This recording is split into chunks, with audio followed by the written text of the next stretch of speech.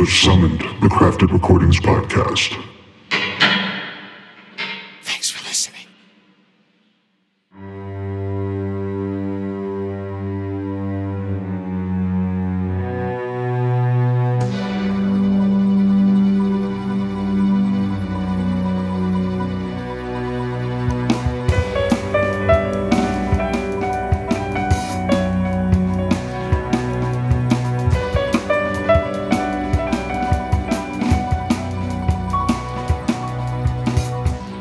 The 14 defining characteristics of fascism. 1. Powerful and continuing nationalism. 2. Disdain for the recognition of human rights. 3. Identification of enemies/scapegoats as a unifying cause. 4. Supremacy of the military. 5. Rampant sexism. 6. Controlled mass media. 7. Obsession with national security. 8. Religion and government are intertwined. 9. Corporate power is protected. 10. Labor power is suppressed.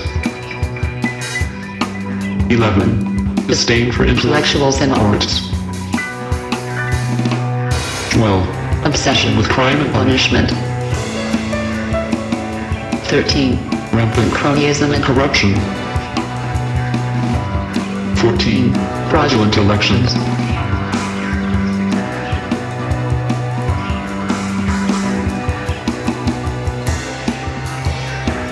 'To them's what practice war magic. You are the rock stars and the rebels, the fierce ones that know why poison plants are sacred and why some fall. We who wash the bodies and pick grains of salt out of the soil know you weep even as you speak the words of wrath and retribution. In the smoke and bleak hours, it is your effort that gives us time to escape and mend. Know that I hold you dear and as kin. You are the holders of heartbreak, and through terrible alchemy have weaponized our memories of murdered children and the names of our trampled people. As all tools and prayers and skills of hand and heart are needed, please hear my requests spoken with only respect and appreciation. We who settle the angry dead and return the poisoned land to medicine ask you to remember another of your gifts. Exorcism, to the fiery and icy hearts that rage and keen, that can reshape the world by vow and pact, by gesture and pledge, I ask. Remember the weak and the wounded, the bloodstained and the abused. Remember the ghost-haunted, the soul-twisted, the back-ridden, and the confused. In all of your workings and righteous acts, purify and sanctify. Do not merely add to the suffering. To those who are newly called to the fight, know you the first people of your land. Look to them to give guidance and right insight. If they call for prayer, gladly join them. If they call for fetch and carry, gladly join them. In the silence, listen to your ancestors carried in blood and bone. Offer to and tend to the living as well as the dead. This legacy of suffering has been in the land all this time. The foul and cantankerous cannot be sealed, but it can be lanced and drained. I do not ask you to love your oppressor, or to be kind to them or set them before your people. I ask you to rid us of the abomination of hate. How we arrive there is between each of us and the quietude of our own hearts.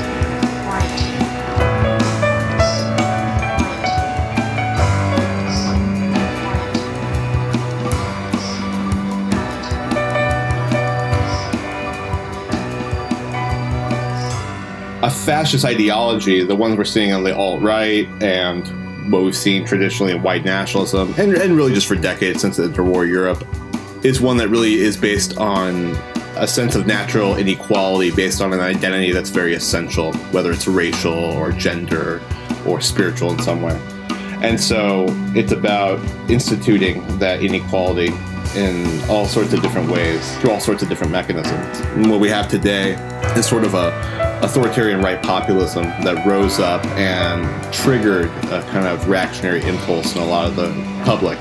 It fed on instincts and ideas that had kind of gone dormant but never really disappeared. And so it gave free rein for people to give in to those baser instincts, the ones that say, no, I'm going to racially scapegoat rather than work on to overcome race relations.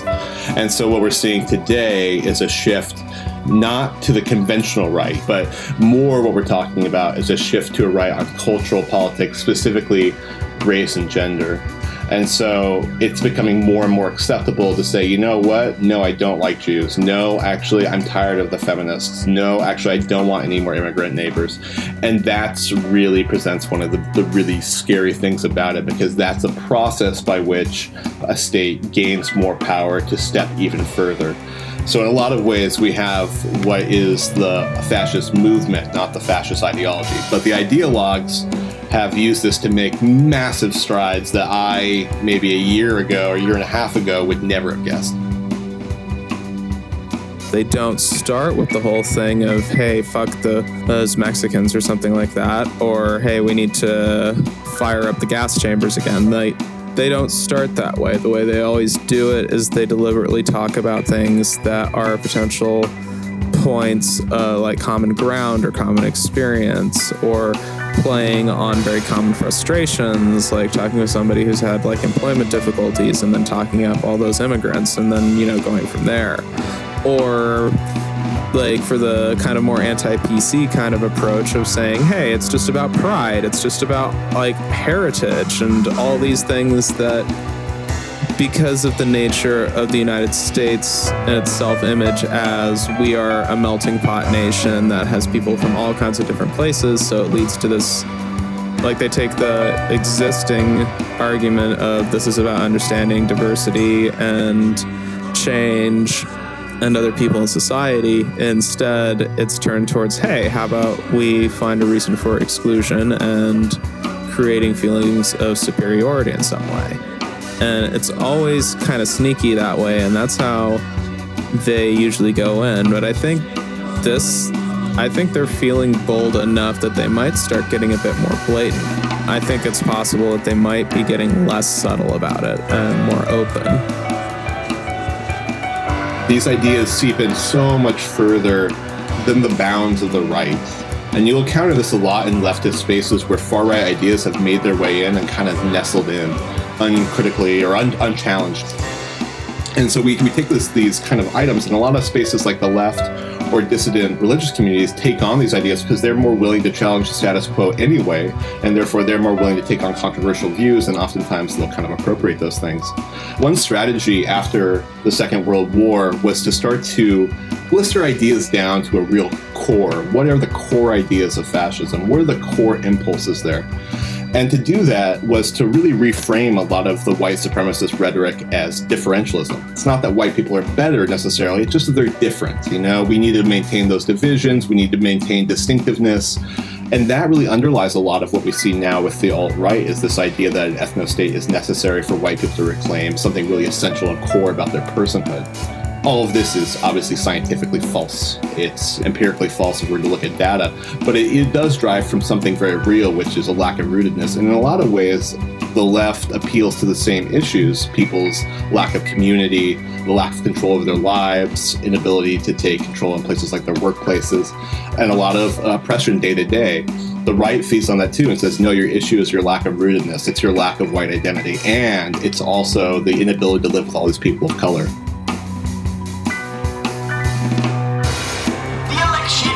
Over, comrades. Newsflash. The fascists won. Yes, now is the time for magic. Now is the time for real force. Now is the time for hexes, for jinxes, for curses. Now is the time for rights of protection.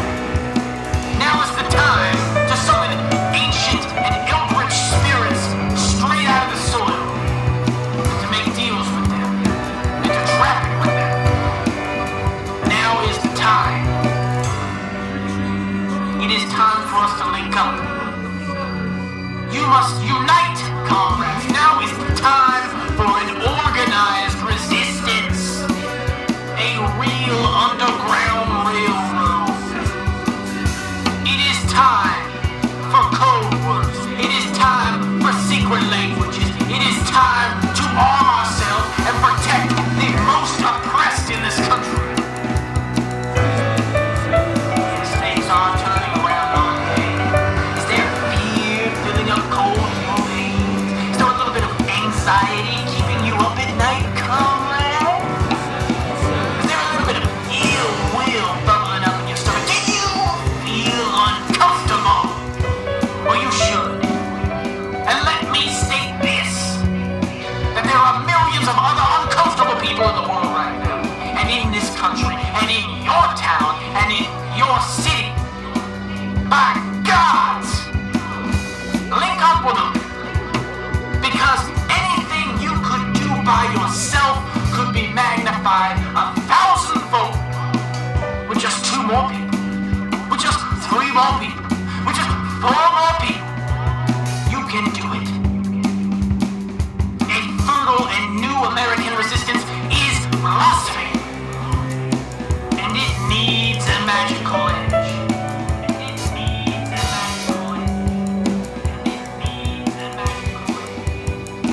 It needs a magical edge. It needs a magical edge. And the other thing that's happening is a real discussion about what it means to have community support and solidarity, and to go beyond just the bounds of normal organizing and to really support people. And you see that on a micro kind of liberal scale with things like with the safety pin campaign of saying, I'm a safe person, you can come to me. But on a larger scale, it's about creating real bonds and networks so people can respond to crisis, interpersonal crisis. Are there racists harassing someone in your community? Are they making people unsafe? Are women unsafe to go to work? Because we're hearing hundreds and hundreds and hundreds of reports far beyond normal just in the last week and a half of people who feel emboldened to just take out their racist and sexist anger. So I think developing those community bonds, that is a language that's happening all across the board. Every organization, organizers, all people getting involved. And the other thing is that organizations doing work that affect this, whether it's economic justice work, labor organizing, housing justice, all the way to anti-fascist and anti-racist organizing, they're seeing mass influx of people who want to do something. People aren't a deer in headlights this time. They're not standing and waiting for something to happen. There certainly are liberals on the sidelines that are criticizing people in the streets and making fun of them and who are unwilling to get involved to do something about it. But that is not the dominant faction. And I think people are actually emboldened to get involved. And that's the first idea that's at play here, is that it's time to get involved and to organize in ways that we might not have before. And at this point, what we really need, I agree, is we need a strong united front. We need to find a way to say, okay, we can't agree on everything, but we all are going to need to work together on this, and we're going to need to work decisively and support each other as best as we can. And as examples from history show, the more people get involved in struggle, the more open they become to effective radical action. We can find ways to push towards very direct and potent forms of action that have worked in the past. And thinking outside of conventional labor action, there is what you can do on your job, like if you work at a restaurant or if you work in some kind of office, of finding ways to develop like safe discussion groups and support groups within the workplace, so that then that could potentially be an avenue for further action, but it can also be something that if you're in a more hostile workplace could be a necessary survival mechanism. We can bring any system to the ground with sufficient mass action, and the potential is there. It is necessary that we build these ties. I mean, go shake hands with your neighbor, go help people cross the street, whatever. Like, do those basic human acts of reaching out and participating in others' lives and others' circumstances, experiences. Like, pushing back against the atomization of the individual is the bedrock of building any kind of solidarity. And once we have that, it's possible to really push back. One example of how effective this kind of thing can be is the Norwegian resistance movement against Nazi occupation. they engaged in a number of different forms of direct action and non-compliance. The paperclip as a symbol of resistance was something that came from them doing that as a way of showing solidarity with each other in resistance to the Nazis, and a number of actions where they effectively stymied any possible regular functioning of life and government in Norway under Nazi occupation. Denmark did something very similar, and these things show how powerful it can be when you have people working strongly together, even against a terrifyingly oppressive force. We have what we've always had, which is each other. We have the ability to come together. The right wing has always had money. They have always had political power, and we've always had the people. And that's something that we have to know now, because it's what we really have now. And so we have to have a certain amount of faith in that. I don't want to give false optimism to people. We are in a bad situation right now. This was not a good turn, and it wasn't an expected one. But it's the one we have, and so it's what we have to fight with.